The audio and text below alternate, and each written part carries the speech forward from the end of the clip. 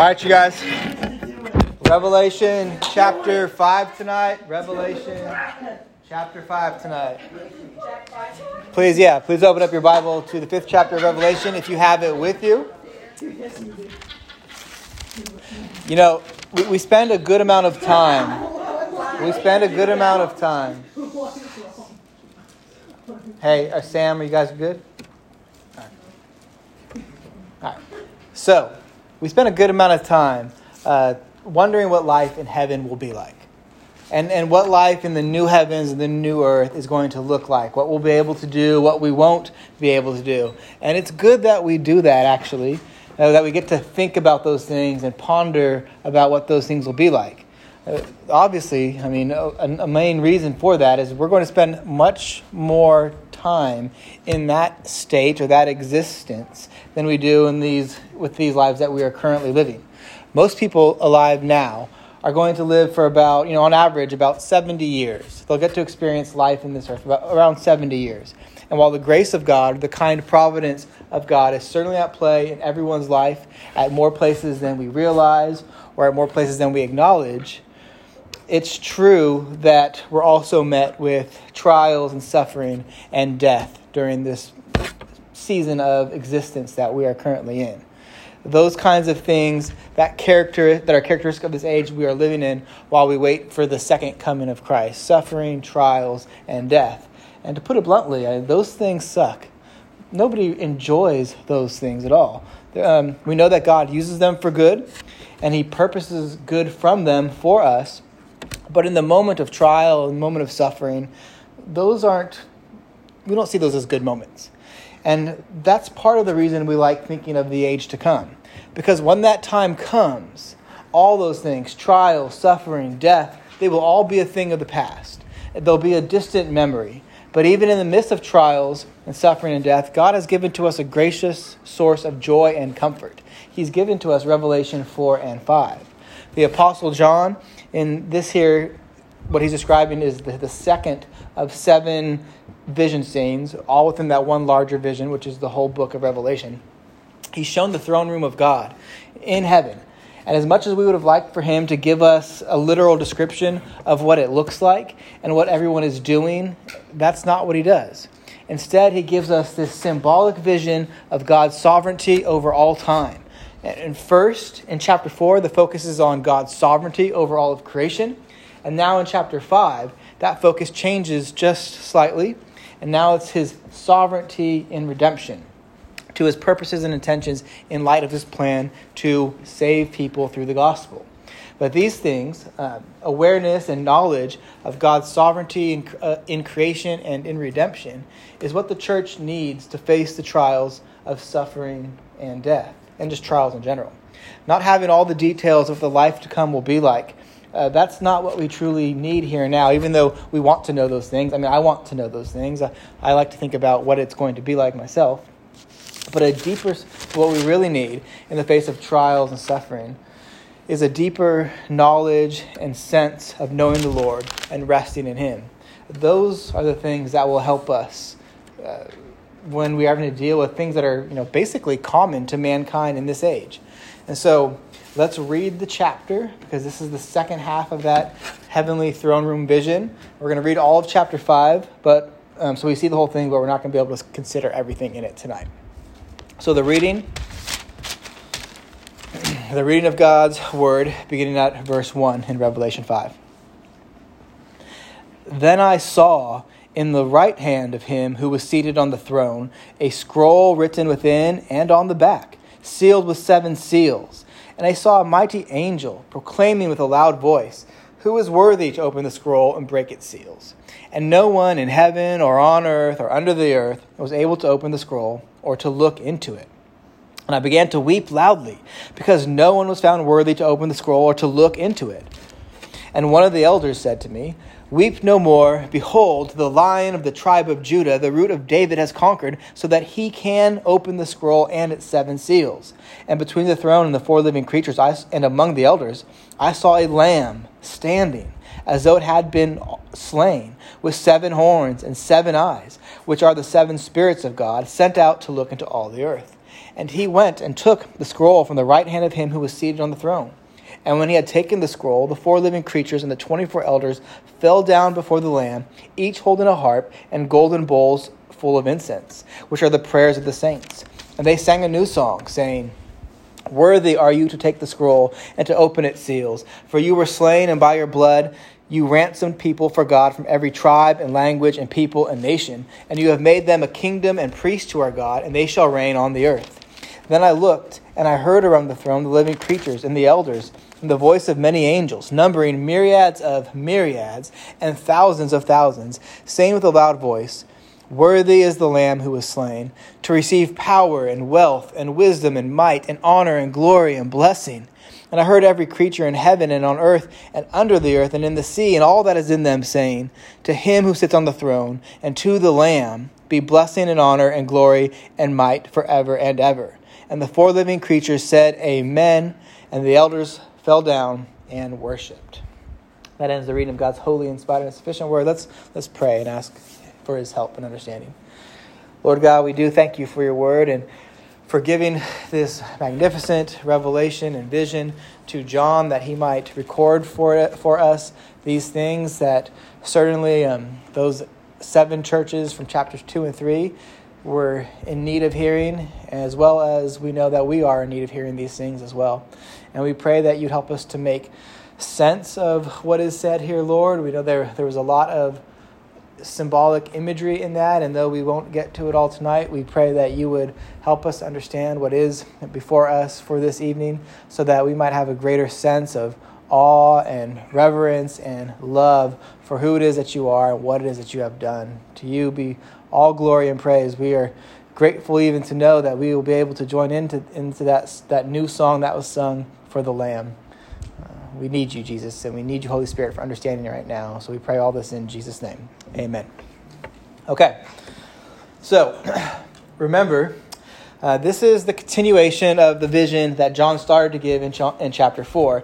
And he's given God's people a heavenly perspective of something that is meant to encourage them in light of the trials that are before them.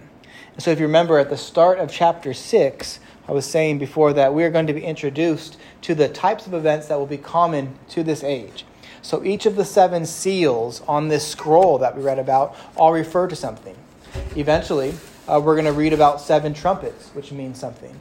7 bowls, which also mean a very similar thing, as well as a discourse about what John calls a woman and a dragon, which actually concerns the first coming of Christ, a past event for John at the time of him writing this, but necessary, of course, because without the first coming of Christ, there would be no second coming of Christ. And so that's setting up, that first coming of Christ is setting the stage up for God's redemptive plans that take place during this present age.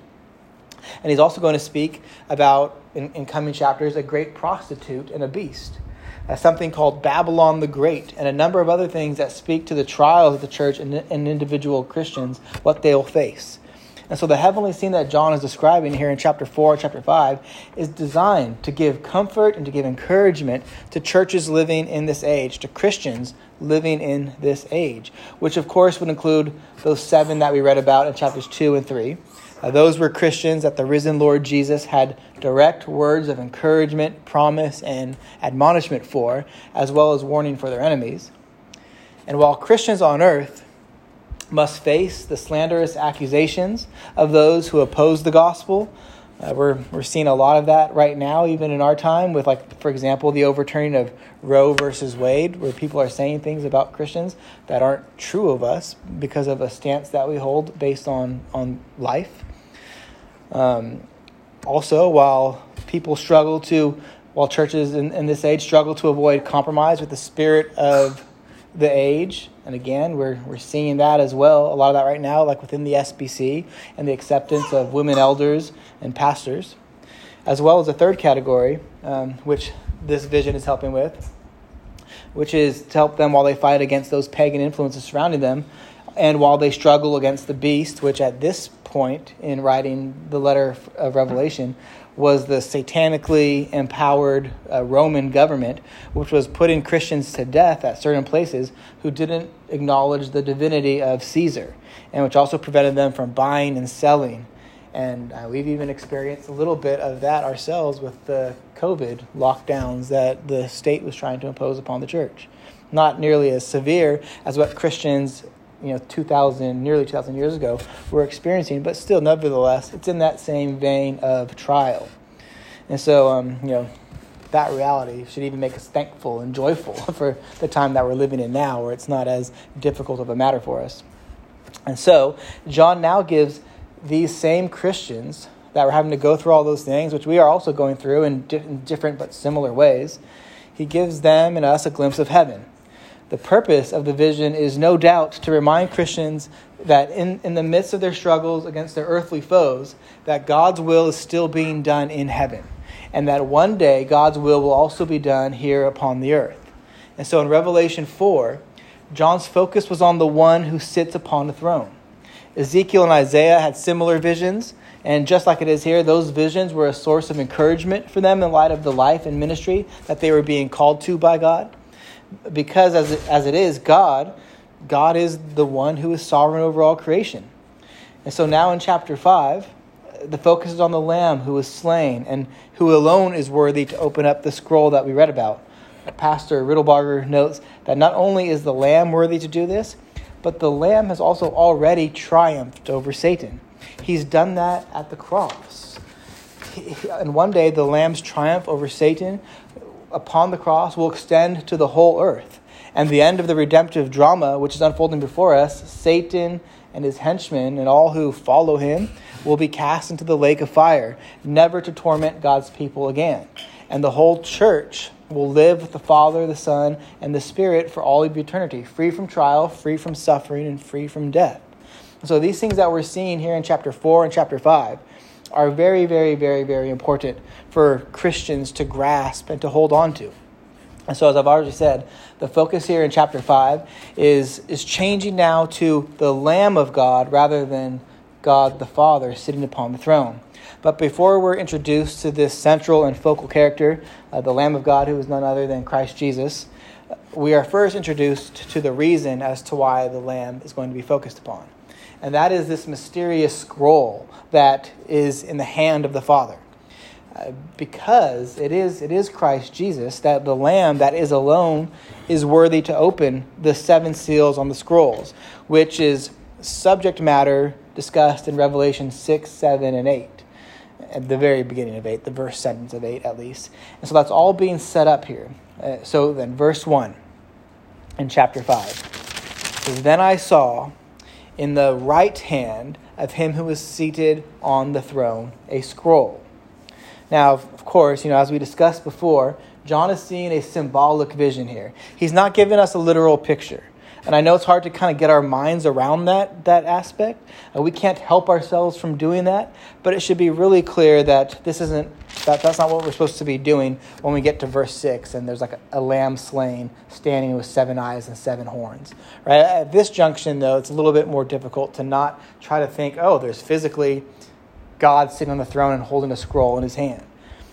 Even here at verse 1, though, this is an anthropomorphism. And so as the Children's Catechism says, God is a spirit and doesn't have a body like a man.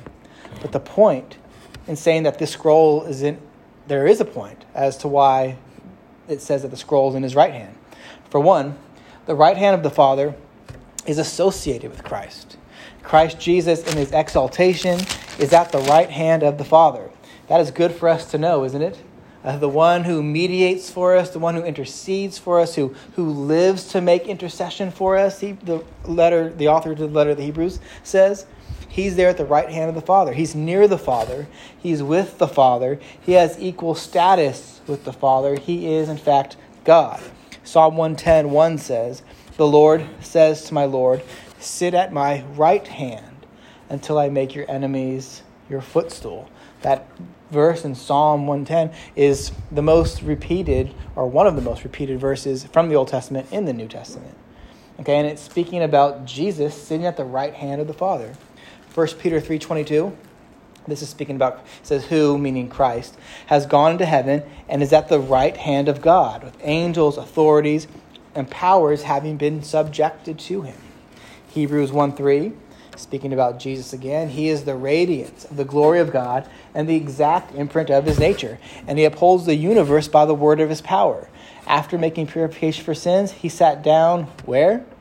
At the right hand of the Majesty on high.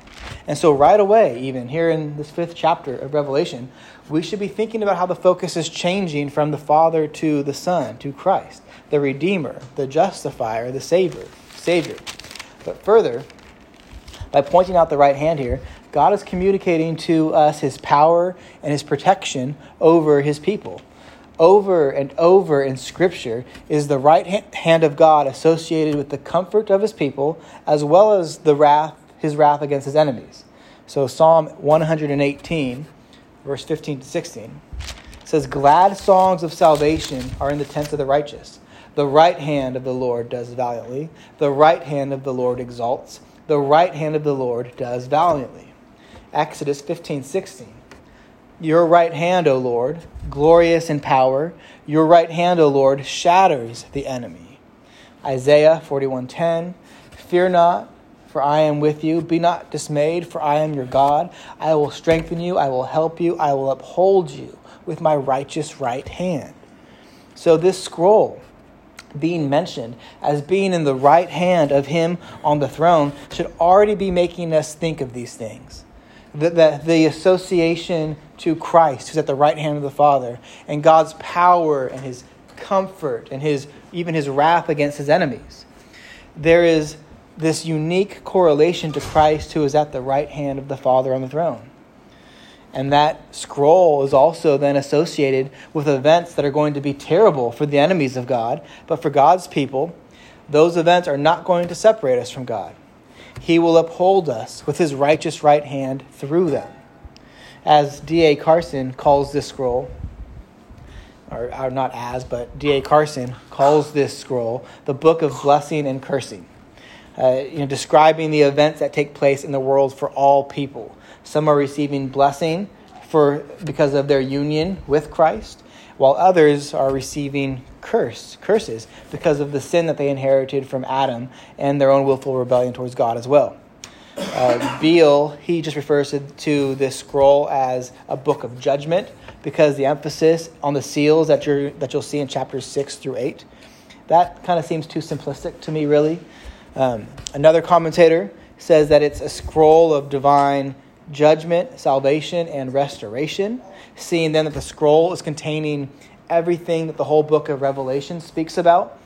And that, I think, is more fitting, that this scroll, which can only be opened by the Lamb who was slain, is speaking about everything in God's redemptive plan, which would also include the details of the last 2 chapters of the book of Revelation and how life will be once Christ returns and defeats death once and for all.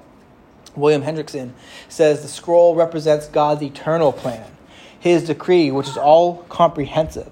It symbolizes God's purpose with respect to the entire universe throughout history and concerning all creatures in all ages in all of eternity. So the scroll then is vast in its symbolic representation. And note that it's written within and on the back. Now, writing within the scroll is very common. I mean, the message is protected inside the scroll. It couldn't be seen until the scroll was opened up. But this scroll was written on both sides. In ancient times, if you were poor, you would do that, perhaps, because rather than purchasing a second scroll or a longer scroll, you would just use both sides of the scroll that you had. But God Almighty certainly isn't poor, so that shouldn't be why we think that it has writing on both sides. And further, we are being confronted with symbolism again here in the vision.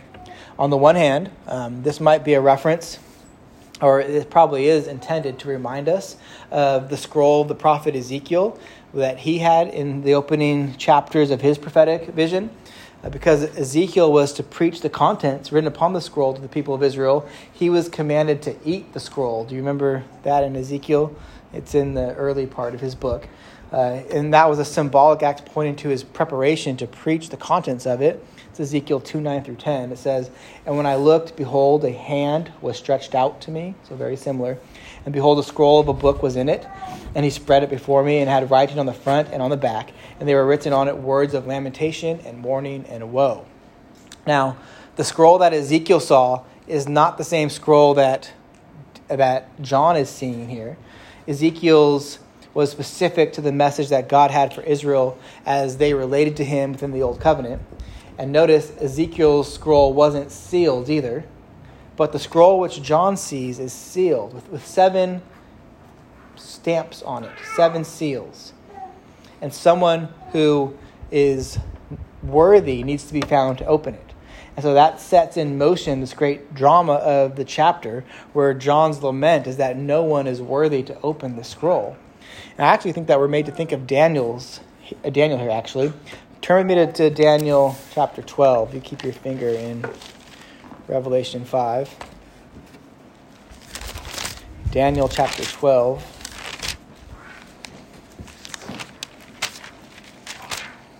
You go back if you see Isaiah, you went too far, or Ezekiel, you went too far. So Daniel 12. This is a often debated passage, really, Daniel 12. Usually, like even in Sunday school, when we were using that one Sunday school material to go through Daniel, it rarely ever touched on these types of things. It usually dealt with the famous stories in Daniel. The prophetic passages in Daniel are notoriously harder to deal with. And so I don't want to get into all of those weeds this evening. We could have a whole sermon based off of this passage about like who Michael is and the specific details of the timing of it all. Often, what we get in the Old Testament with prophecy, by the way, about the redemptive work of Christ is a flattening out of his 2 comings. And I think that's actually what's happening here, that Daniel's, in these first 4 verses, is speaking about the both comings of Christ, which obviously we know happen at different times, rather than just one coming, which was often misconstrued or misunderstood by Old Covenant saints. So let's read this text really quick. So this is Daniel 12, 1 through 4. It says, "At that time shall arise Michael, the great prince, who has charge of your people. And there shall be a time of trouble, such as never been seen since there was a nation till that time. But at that time your people shall be delivered, everyone whose name shall be found written in the book. And many of those who sleep in the dust of the earth shall awake, some to everlasting life, and some to shame and to everlasting contempt. And those who are wise shall shine like the brightness of the sky above, and those who turn many to righteousness like the stars forever and ever. But you, Daniel, shut up the words and seal the book until the time of the end. Many shall run to and fro, and knowledge shall increase." So a lot of those things kind of even sound similar to things we've even read in the first 4 chapters here, let alone this book or this scroll that was sealed or shut up. So with Daniel, it's to shut up the scroll or the book means to close it. It's not to not reveal it. It's sealed. No one is yet ready or able to open it.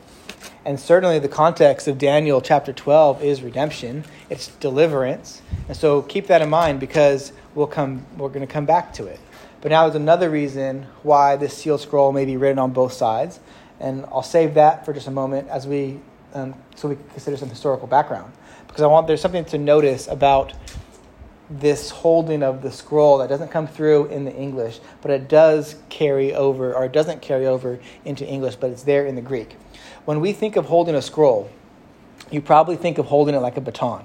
I know that's at least what I think in my mind, at least. You're holding a scroll, you're holding it like in a clenched fist, like a good grip or a clenched hand. Yeah, but it's not being read; it's sealed right now. It's not even open. And remember, this is a symbolic vision anyway. But in the Greek, the word that's used to speak about it being in his right hand is a word that really means to rest upon the hand. And so this is a scroll that if it was like a literal picture that John was giving to us, we would see the Father, he'd be extending out his hand, and he'd be holding the scroll in the palm of his hand with his hand open. That's really what is being described here. But again, God doesn't have a hand. That's an anthropomorphism. He's not describing what it literally looks like, but that's the word that is used. And so this scroll isn't contained with a tight grip. It's being offered. Who's going to open it? Who's going to be the one that can break the seals and give this information out? The scroll, that makes sense with what we read in verses 2 through 5. So there's this scroll sitting in the right hand of the Father, and the scroll is covered in writing, all on the inside and all on the outside of it, and it's sealed with 7 seals. So the historical background here. People living in John's day would know immediately and grasp the significance of the fact that the scroll was sealed. I mean, the only way that we even know about scrolls is if we read about them in the Bible. We see them in movies or playing like some dorky video games or something like that. We don't really, none of us has actually probably ever, delivered a scroll to somebody, right? Nobody here has done that? Never. I don't think so. Scrolls often served 2 functions in the first century.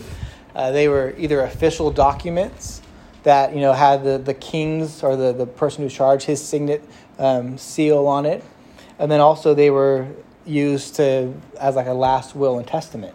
And so when an official document was sealed with wax, the seal was made with the author's official and personal mark, usually from, again, his signet ring or his official seal, so as to ensure that the authenticity of the words in the scroll were his, and that the authority belonged to him as well, too. So the seal not only ensured privacy, but also ensured that the one who had officially recognized authority could open the document and read its context. Yeah, Jonathan? What's the difference between you said signet ring or just their royal seal? What's the difference between that? I think a signet ring, I think they'd be the same thing. Like a ring would just be, the emblem would be in the ring, and the other thing would just be like a stamp, But they would be the same symbol. It would still be to the king. It wouldn't be of the kingdom. Yeah. It would be declaring the one who's sealed its authority and responsibility, I guess you would say. And you see those seals on official state documents, national documents. I don't know. You mean like on WikiLeaks or something? No, your bachelor's degree has probably the California state seal on it. Okay. Yeah, those are like embossed. No, they're embossed paper. Right. But it's the same seal sort of a is thing. That representing that On our Probably, yeah. Your birth certificate, yeah. Even something, sometimes when you get something notarized, even as well sometimes. So a little bit different than here, because this would probably be something with wax that's sealed, but rather than like an embossed piece of paper. But a similar idea. So if the heavenly scroll that we're reading about here is a last will and testament, bless you, that might explain the double-sided writing. That was a common Roman practice at the time with legal documents. And furthermore, a will in Roman culture had to be sealed by 7 witnesses. Hence, the 7 seals here. The terms of such wills would be executed only upon the death of the testator, the one who is leaving the will, in other words. So hopefully that makes sense, right? All that means is that, in my last will and testament, I leave things for my children, but they actually don't get those things until I die. Right? That's what it means. So the things that are contained in the last will and testament only become effective when the one who owns the will dies.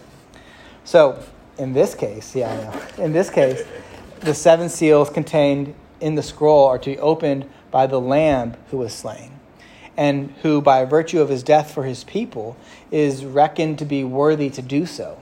So then the Lamb is not only the author of this heavenly scroll, but also, by virtue of his death, he alone is worthy to open it and execute its instructions, which is a weird thing, because if he's dead, then how is he allowed to open it? But what we know is that Christ died but is now living as well.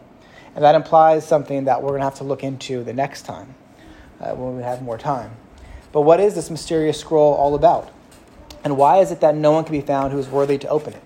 As we read in verses 2 through 4, this fact causes John to just basically lose it. It's really interesting. He says, "And I saw a mighty angel proclaiming in a loud voice, 'Who is worthy to open the scroll and break its seals?' And no one in heaven or on earth or under earth was able to open the scroll or to look into it." Then verse 4, "I began to weep loudly, because no one was found worthy to open the scroll or look into it." I mean, could you imagine? He's just overcome with emotion.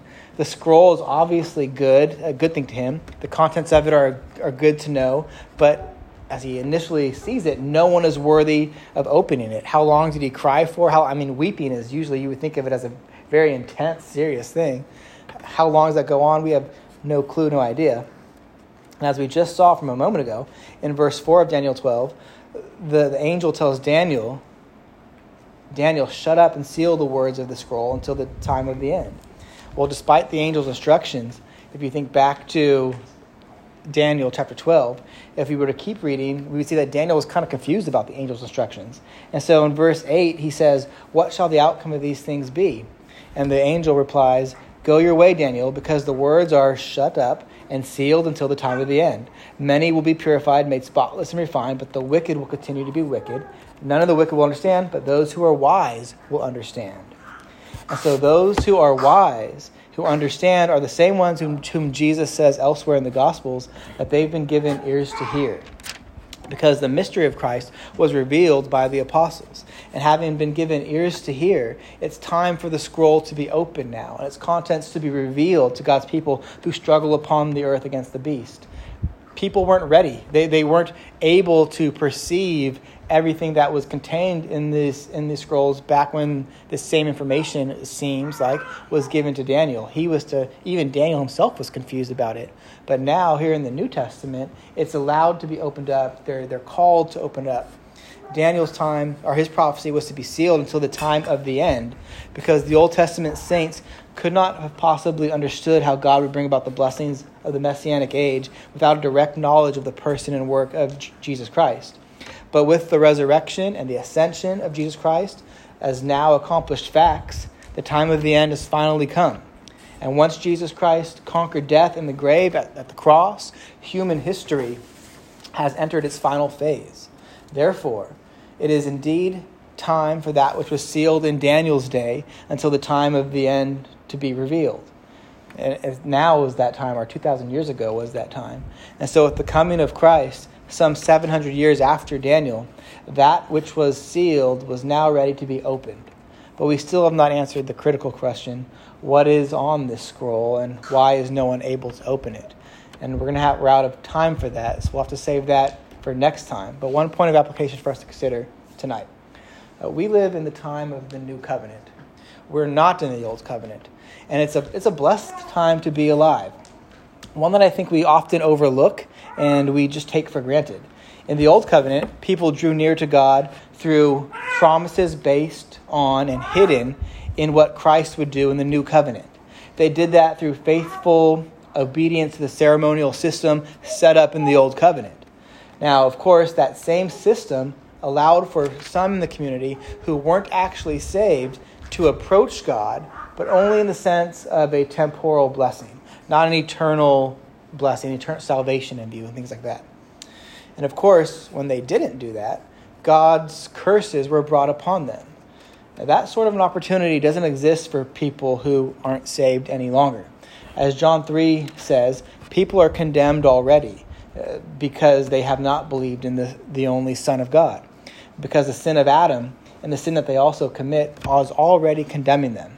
But much of God's plan of redemption was also hidden to those in the Old Covenant, even though they had this close relationship with the Lord. And what we are seeing here in this, the last book written in the New Testament, the last bit of inspired words that God gave to the church, is the final revealing of things that God desires for us to know. Obviously, there's a lot of doctrinal work that had to be worked out through all of this, that the church needed to do after this. But Revelation is the final special revelation that we have. And in the account that we have tonight, we are seeing John being given an explanation of what life in this Messianic age will be like, from the point of heaven in chapters 4 and 5, and then here on the earth from 6 to 19, as well as some comments about what the new heavens and the new earth will be like in chapters 20, 21, and 22. And this is a benefit that we have in the gospel. The mystery of the Gentile inclusion into the promise of God and how we all live together in the community of God after the resurrection and exaltation of Christ is contained here for us in the New Testament. The people of God didn't have the New Testament before this last book of Revelation was written. That's given to us here now in the New Covenant, in the time period of the New Covenant, this Messianic age. And because of the work of Christ, because of his work, the work of the Lamb who's worthy to open the scroll, we have better access to God now. Listen to the Apostle Paul. This is Ephesians 3, verse 7. He says, "Of this gospel I was made a minister according to the gift of God's grace, which was given me by the working of his power. To me, though I am the very least of all the saints. This grace was given to preach to the Gentiles the unsearchable riches of Christ, and to bring to light for everyone what is the plan of the mystery hidden for ages in God, who created all things, so that through the church the manifold wisdom of God might now be made known to the rulers and authorities in the heavenly places. This was according to the eternal purpose that he has realized in Christ Jesus our Lord, in whom we have boldness and access with confidence through our faith in him. So I ask you not to lose heart over what I am suffering for you, which is your glory. But do you hear what he says here? That we now have boldness and access with confidence, which is something then that was lacking in the Old Covenant, even for people who were truly saved, because they still approached through, even though they had the same Spirit indwelling them, and they shared in same blessings, those things were somewhat veiled. Even from Daniel, who had these great visions, was not able to understand as clearly as we have been given it to understand. Because we know now who Christ is and what he would do.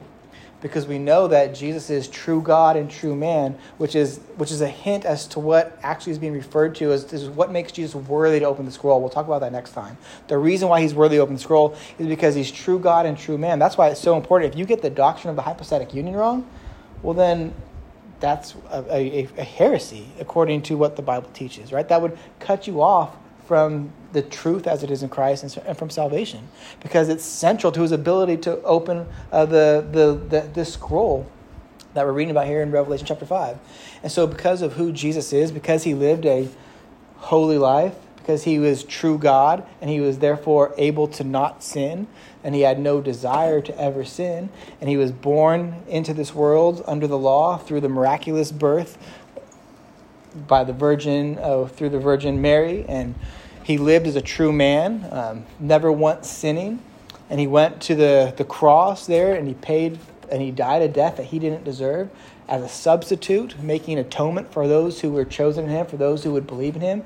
Because he did all of those things, and because we know that his sacrifice upon the cross was accepted because he didn't stay dead, he was raised on the third day, raised for our justification, we read in Romans, then we have boldness and access with confidence to go to God as the benefit that we have in the gospel.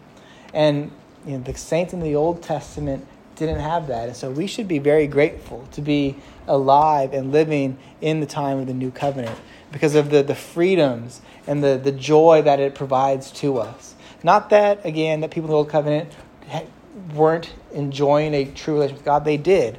But we get to know it in a much greater way. And we should be thankful for that, friends. So let's pray. Holy God, we thank you for your word, for being able to start to consider what is contained here in chapter 5. And we pray that for more understanding, Lord, that you would help us to rightly understand your word and to think about how we should then live. Because you, Lord, were worthy to open the scroll.